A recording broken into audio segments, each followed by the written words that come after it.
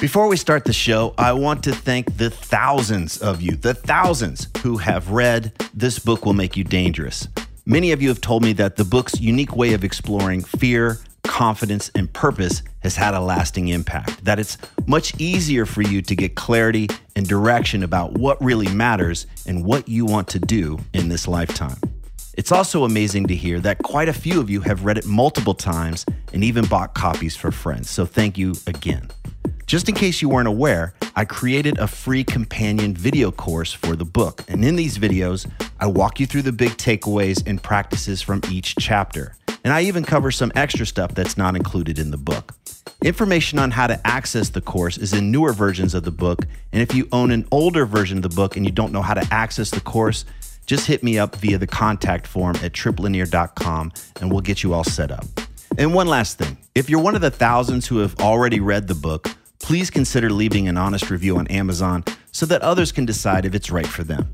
Again, thank you so much for reading This Book Will Make You Dangerous. And now, let's start the show.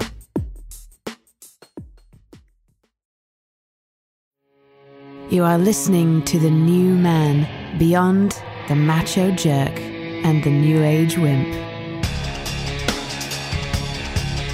Your host is men's coach Trip Lanier.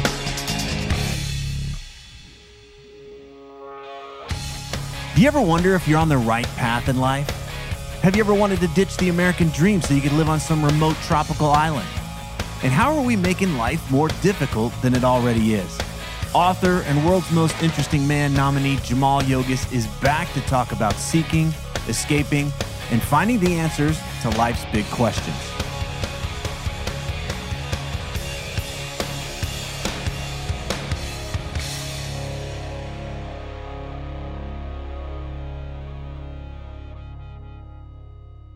Welcome to The New Man. Today we're talking with Jaimal Yogis.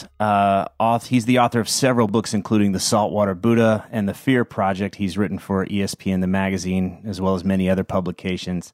He's got a great new book out called All Our Waves Are Water, Stumbling Toward Enlightenment and the Perfect Ride. You can learn more about him by visiting JaimalYogis.com. Welcome back to the show, Jaimal. Thanks, Trip. It's good to be here. Yeah, and I want to congratulate you on the new book. I loved it. I sent you an email while I was reading it. I was digging it so much. I love that it was a blend of just being a really great page-turning, entertaining read, but man, there's just a lot of great wisdom in there. I was really fed by it, so I'm digging it. Congratulations. It means a lot coming from you. I know you read a lot of books. I get a lot of them, that's for sure. It covers quite a bit of the trek that your life has been on. Just for instance, like as a teenager, you left home, you ran away to Hawaii, you nursed a broken heart and practiced meditation in the Himalayas. You set off to get barreled surfing reef breaks in Indonesia. You tried to find bliss on the beaches of Mexico. You did the college thing in New York and then the professional hustle in DC. As a journalist, you dealt with extremists in the Middle East. And now currently you're living the family life with your wife and 3 young boys in San Francisco. But that's just the tip. I mean, the book goes into quite a lot about your journey and the amazing people you've met along the way. I can imagine somebody looking at these adventures and just going, what the hell? I mean, is this guy seeking something or is he running away from something or both? What's your hit on that?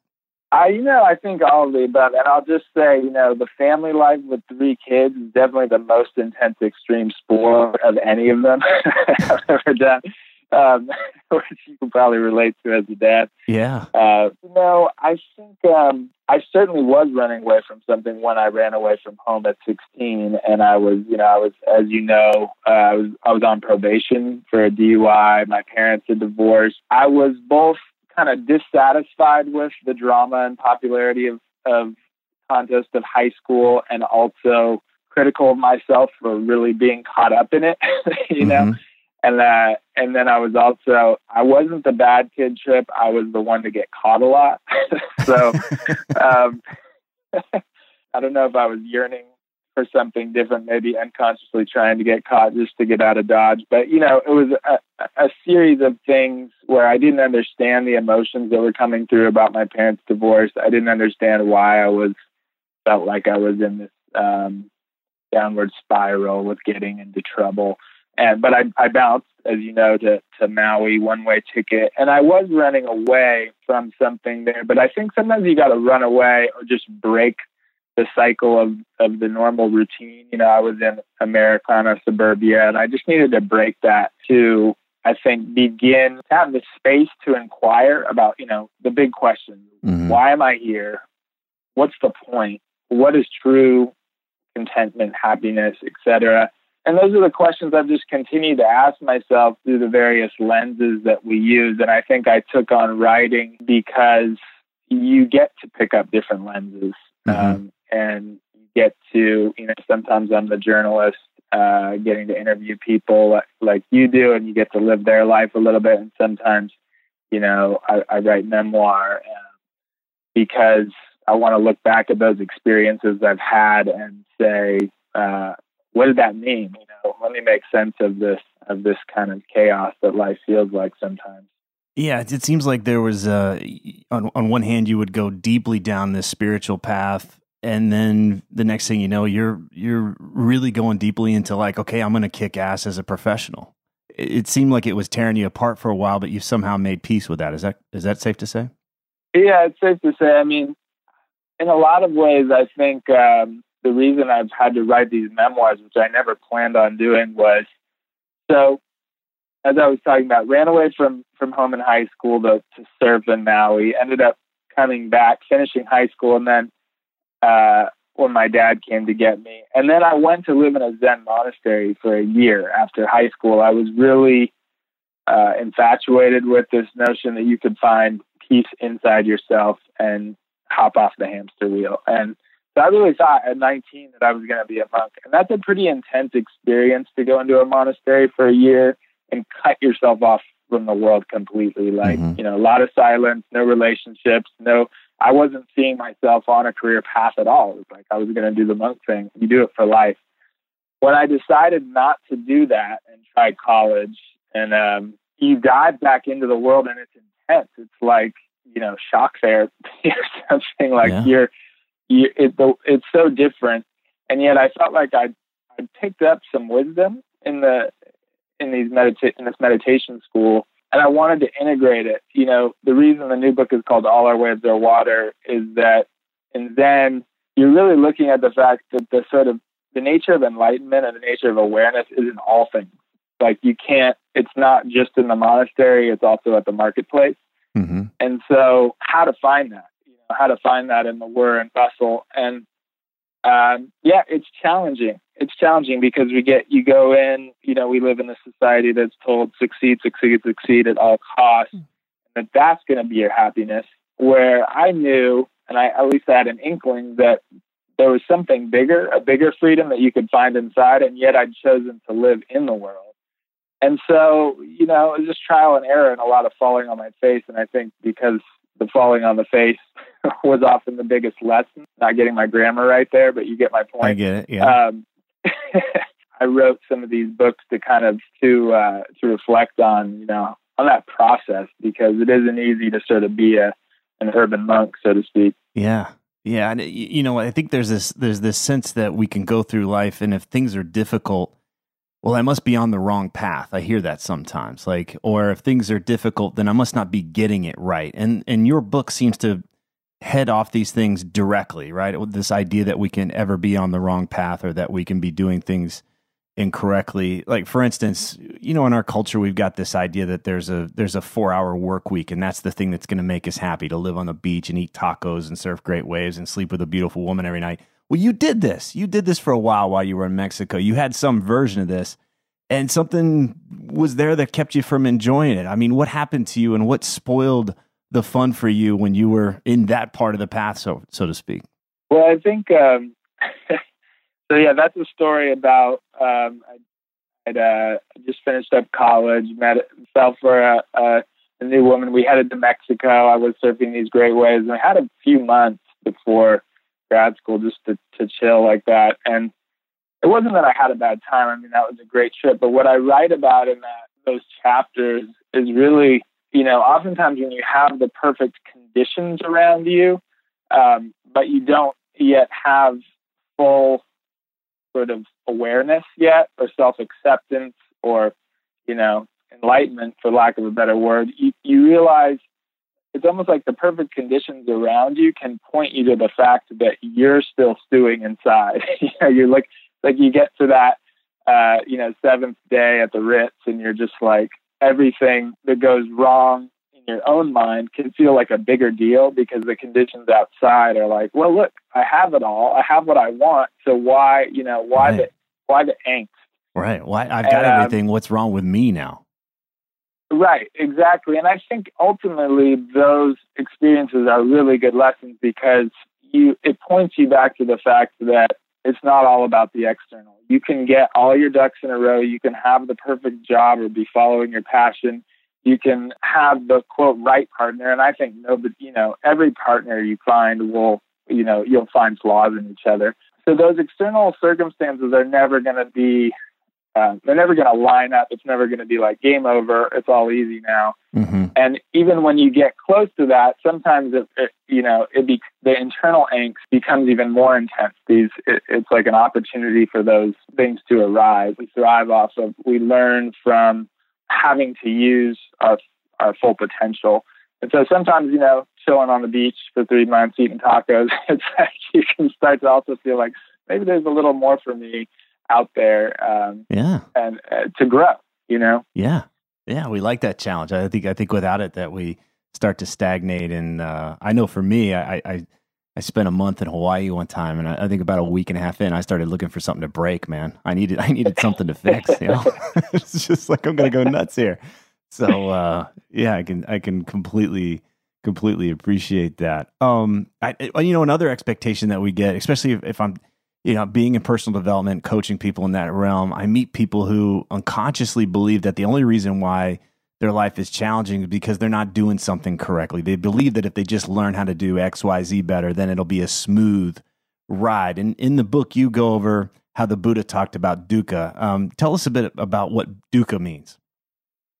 Yeah, dukkha is often translated as suffering, but it's sort of maybe a mistranslation.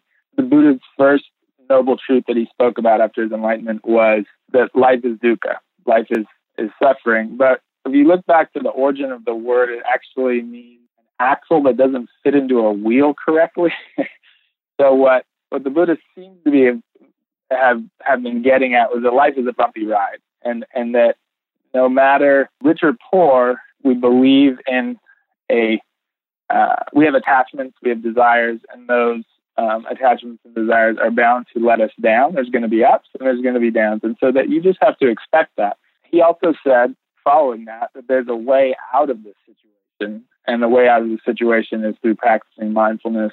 And I think that expectation, I think we live in this sort of fairy tale often, and I fall into this a lot as well, where you're working hard and you kind of think that there's going to be, once you get to a certain point, it's going to be easy.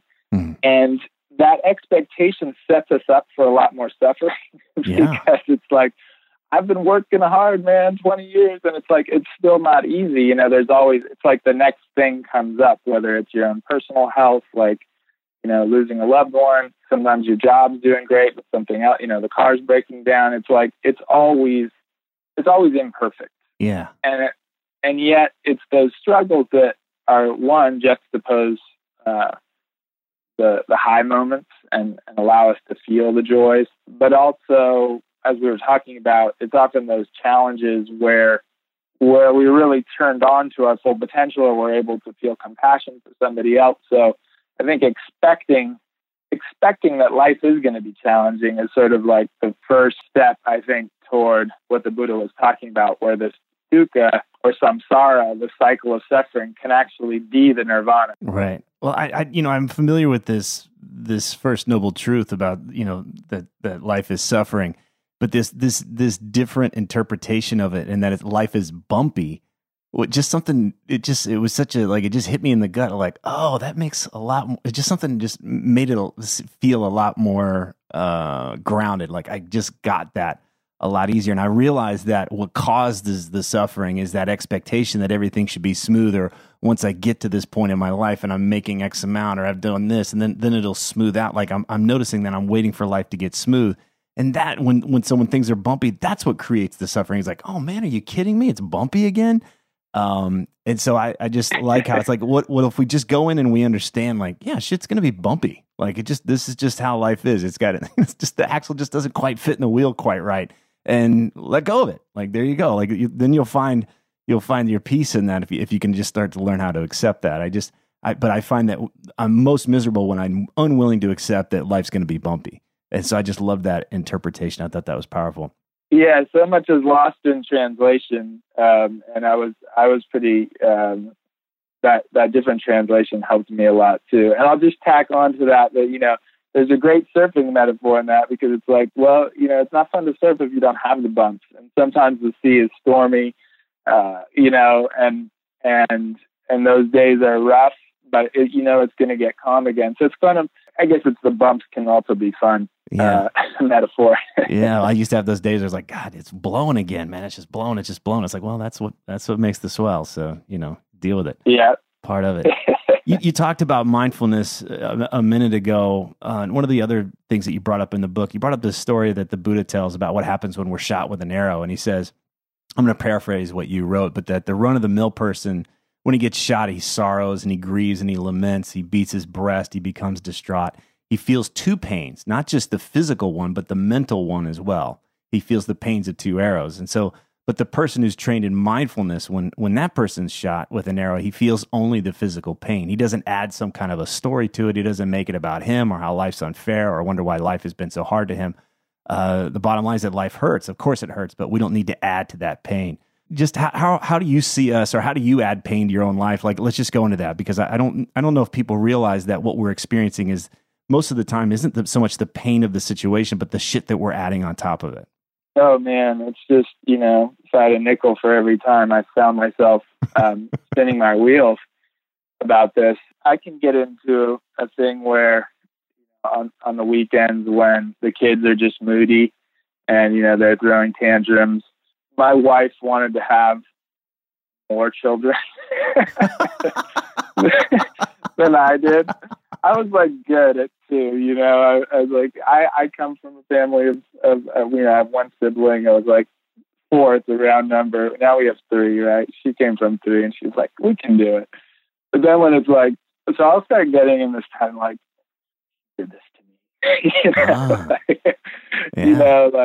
and it's like, I can even laugh at myself in the moment of like, that's ridiculous. You were part of this as well. Like, take some responsibility. But it's funny how we want to, it's hard when you're 3-year-old. A developmental psychologist has told me that 3-year-olds have basically the brain structure of a sociopath. And so they can just go on when they're having a hard day. It just makes no sense. And you can try all different angles and you're just like, this is still hard. And yet, if I can kind of so when I'm in the funk and I'm like complaining about it, I use little tricks like trying to take a meta perspective of just look at my life on the whole, like be grateful. You're going to look back on this and say, these were the days, young, like it was so full, and, now they're teenagers and they don't want to even see their dad. It's like, you can play some little games like that with yourself. But I find like gratitude for the things I have can really turn that around. And then also accepting the fact that you're not beating myself up for being a complainer. Like, I'm complaining about this in my head. It's hard. And then I'll basically add the second arrow of like, and you shouldn't be complaining about this. Right. Yeah, that's what creates the spiral of, you dick. Oh, look at you being a dick to yourself. Oh, there you go again. You're being just piles on. Right. It's like the third arrow. And really the first arrow is the initial thing, like, hey, your 3-year-old's having a tantrum. You're tired too.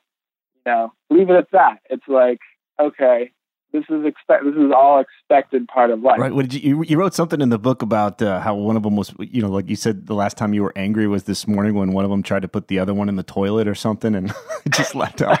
Like, okay, there's the first pain, right? Right. But it's amazing. I mean, when I've been, say when I get off of a mindfulness retreat and I've cleared through the cobwebs a little bit and I'm more responding to just things as they are. It's like, oh, one kid is hitting the other. I say like, hey guys, stop hitting.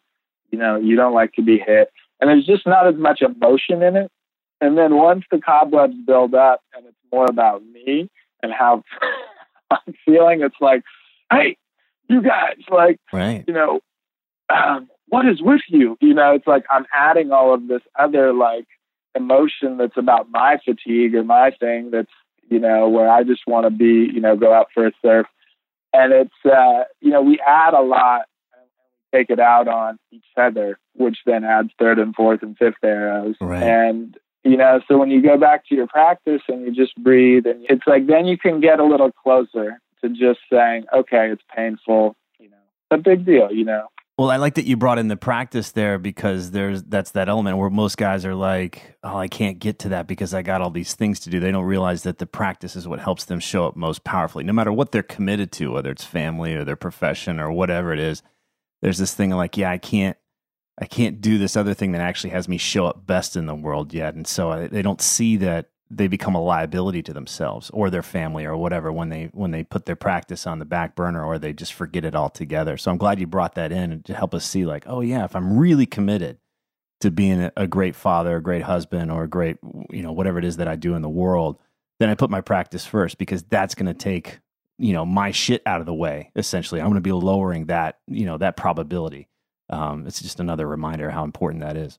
Yeah, I think that's well put, because it's usually when we're most busy and feeling like we can't take that time, that then, you're trying to check all the boxes, but you start losing the ability to, one, prioritize and just see things clearly, but two, you can be adding a lot of unnecessary tasks that happen through unnecessary reactions, because, again, it's like, you're adding the second and third arrows. And so I find, or you start, you get embroiled in an emotional drama at work or something, a political thing where you don't necessarily need to. And it's like the practice is what allows you to just be like, okay, not important. This isn't the work. Not important. Yeah. Yeah. This isn't it. Most of us get in this downward spiral once we start to compare ourselves to others, right? And nowadays everybody's putting their highlight reel online with whatever Facebook or Instagram or whatever kind of bullshit we've got out there. It's not all bullshit, but it's just easy to project this air of where, oh man, I'm not doing as much as this guy. I'm falling behind that person. I should be doing more in my life. You were working on your first book. You were getting ready to send it off to the publisher or your editor, and you found this other. You started comparing yourself to this other author, and tell us what happened then. I was about 26 and didn't really think I would be working on a book at that point. And it was my first book. And so, I'd spent the better part of a year just, losing money, pouring my heart out on the page, ready to send it in. I'd actually gotten the okay from the publisher that, just make some small changes. And in the process, I picked up a really renowned author, this guy, Tim Winton, from Australia, who's, won every accolade there is in the literary world. But he has a very different style. It's like he has a different voice. He's a different human being. But I instantly got into that. I got triggered. Same way you can get triggered on Facebook being like, hey, it's like Joe from high school. He's got a lot of likes on his page. It's like all of a sudden you're dissatisfied with what a second ago seemed just fine, Right. And nothing, once you're emotionally triggered like that, it can trigger a bunch of other insecurities, and you're not really sure like where the original, where all this emotion is coming from. But in my case, I couldn't recognize that I was triggered. I just saw that I needed to change my book a lot. And I actually went in and basically rewrote the book. And this was after the editor said it was good, like they were happy with how it was. And then you decided, no, I need to rewrite it so it sounds more like this other guy. Yeah. And, that wasn't my process of like, I need to get back to him, but it was like, I need it to be better. I need it to be, but because it was the insecurity driving it, what ended up happening was I wrote a draft that it lost power, because it wasn't, I'd poured my heart onto the page. I'd written something authentic. And then I was basically trying to hide in a way from stacking up, different types of sentence structures or a more cynical worldview that I thought would be accepted by, the literary reviewers. It was hiding. And it's something that I think we all do in just basic communication. We can try to be someone else because we see someone else's style or voice getting accepted by the zeitgeist. And anyway, I didn't know I was doing that, sent it in, and I was feeling like this is really going to knock their socks off. And they were just like, we don't, this doesn't feel like you. Like, what happened, basically. Right. And I went through a pretty intense period where I said, I was going to quit writing. I told them, I'm giving back the advance. I'm not going to publish the book. And so that rolled on for a few months until, and what basically happened, I don't want to give away the whole story, but what basically happened was I had to sort of a series of friends, reminding me of things, pick up the manuscript and read it as if I was picking it up at the store and it wasn't mine. And so to really look at, because we're often so much more judgmental of ourselves, than we would be of someone else. Like someone else might be going through some drama, or feeling, maybe they got a bad review or something. And you're just like, hey man, I know you, this isn't a big deal. This is a blip in the big picture. But when it's about us, we're like, no, man, it really matters. This is so my important. Life is over. And, and so, I just needed that distance. I needed to, when you've been in a book that long, it can be like a bad relationship and you just need to take some time apart. And I came back and I read it and I was like, hey, if I was coming to this book as, Joe Schmo at the store, I picked this up. I might not say it's going to win a Pulitzer, but this is a good book. Cool. I picked up the original version, I should say, the one that was pre-changed. And then I finally, thankfully went back to the publisher and I said, hey, you guys were right. Good. That original version was better. Well, I like that you named it for what it was. It was just hiding. Here you are, you're this close to the finish line. You're this close to putting yourself out there. That's the vulnerable process. This is where the dream can be destroyed, right? Or, that's what our mind thinks. It's a lot easier to be a legend in your own mind, instead of actually putting stuff out there and seeing how it actually works. And that we'll find, I think resistance is so profound in how seductive it is to find a reason to hold back. Well, it needs to be more of this, it needs to be less that, instead of like, well, here's my voice and this is the book and I'm putting it out and then I'll write the next one. And so I just wonder, like for most authors that are wanting to write a book and just have it magically sell and let the awards and the money and the fame roll in, they want to avoid that process. And I'm curious what's going on for you now as you're releasing this book. What's life like for you now? Talking in this book, talking about equanimity and talking about expectations. And then, are you immune from this these days or how does it show up for you as you're getting ready to roll this book out? Yeah, well, since I'm enlightened now, I don't feel jealousy. That's the next book, right? How to $10 and you can be enlightened too, right? Yeah, come to my weekend retreat. It's only $15,000. Writing that story, and this is part of why I think I do these books, is like I remind myself that I went through that because I know I'm going to go through it again. Yeah. Now I've been able to recognize my cycle. Like I came out with the Fear Project. I realized that once when I'm editing, writing a book is hard and you kind of wanting to get to the finish line. And so like your editor's giving you feedback and then putting it together and you're basically like, yes, okay, I think I'm there. And then, you dot the I's and cross the T's and then it's coming out. I realized when I get to that point where I can't change it anymore and it's coming out, then if I go back and read it, I all of a sudden will see everything that's wrong with it. Oh, yeah. Right. And I'll basically be like, because you're on lockdown now, like the book's coming out. Mm-hmm. And I'll go into the harshest critic mode and I'll just say, this is awful. Why did I not see all these things wrong with it? And of course, no book is perfect. Nothing you do, everything could always be tweaked, made a little different, And so with the Fear Project, that started happening again. And I was really hard on myself, but I could start to recognize the pattern. And here, I am coming out with this book. Sure enough, the same emotions come up and you just get a little better at recognizing it. like the bumps become a little smaller. Mm-hmm. So you catch yourself. You're like, I'm not going to fall for that story. Like, I've been down that road. The first time it took me 3 months. The second time it took me a month. And now it's like, no, I can kind of see it arise as it comes. And in this book, I think because my dad was dying while I was writing it, I had this perspective of like, we don't have forever. Mm-hmm. You don't want to be on your deathbed saying, I hedged. I didn't lay it all on the line. I didn't leave it all in the court. So with this book, I pushed myself to do that, to not wear a mask. And so I think because of that, I feel less of that. Like, of course I want it to do well. I want it to be loved, but if it isn't, I think I feel like I said my piece, right. And I can feel good about that. There is a satisfaction in that of like, okay, especially if you've got kids, right? Like, it's just like, all right, they're going to read this one day, perhaps when I'm gone. What do I want them to read? What do I want them to remember? Like, oh, this was Dad's work. This is what he cared about. And instead of like, oh, look at all the research Dad did.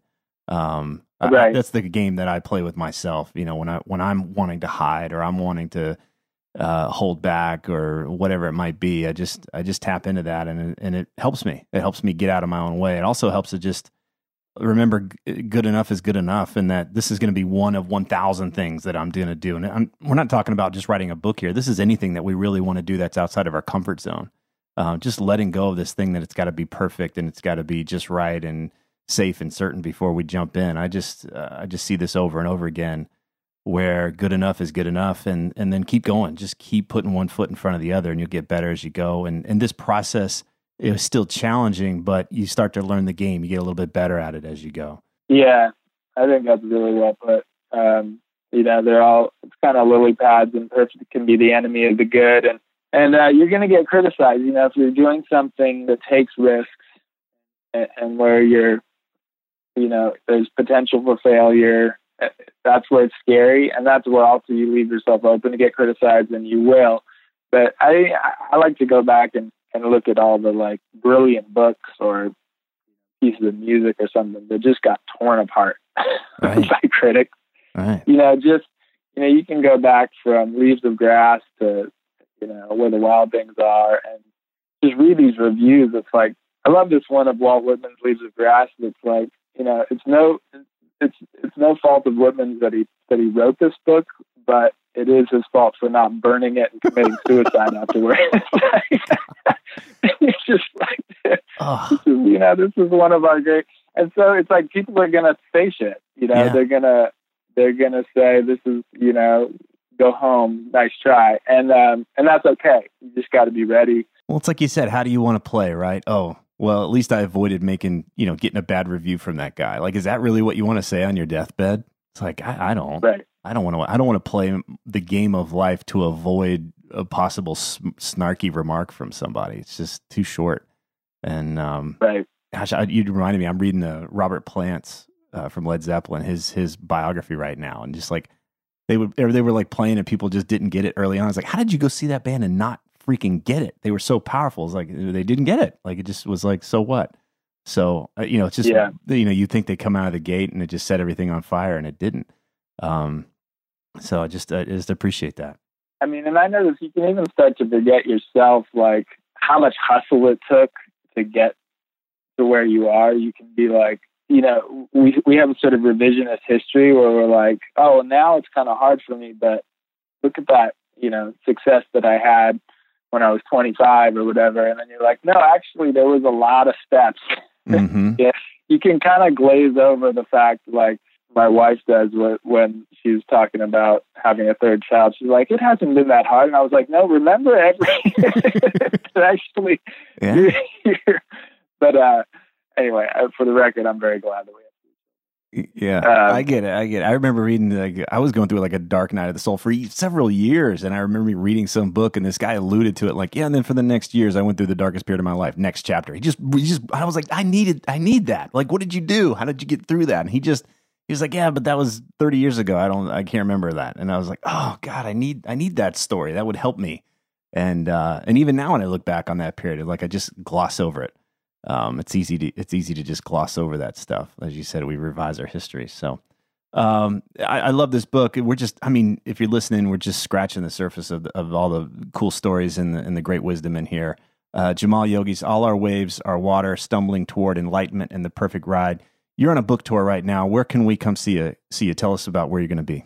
I'm going to be up and down the East and West Coast in July at a bunch of my favorite bookstores, Powell's, Book Passage, Warwick's in San Diego, and then over by you on the East Coast in Charlotte and New York and Orlando. And so, yeah, you can go on my website, jaimalyogis.com, to see the date. Beautiful. Excited about that. All right. All Our Waves Are Water. Go get it. I loved it. Thanks so much. And looking forward to the next one, man. Thanks, Chip.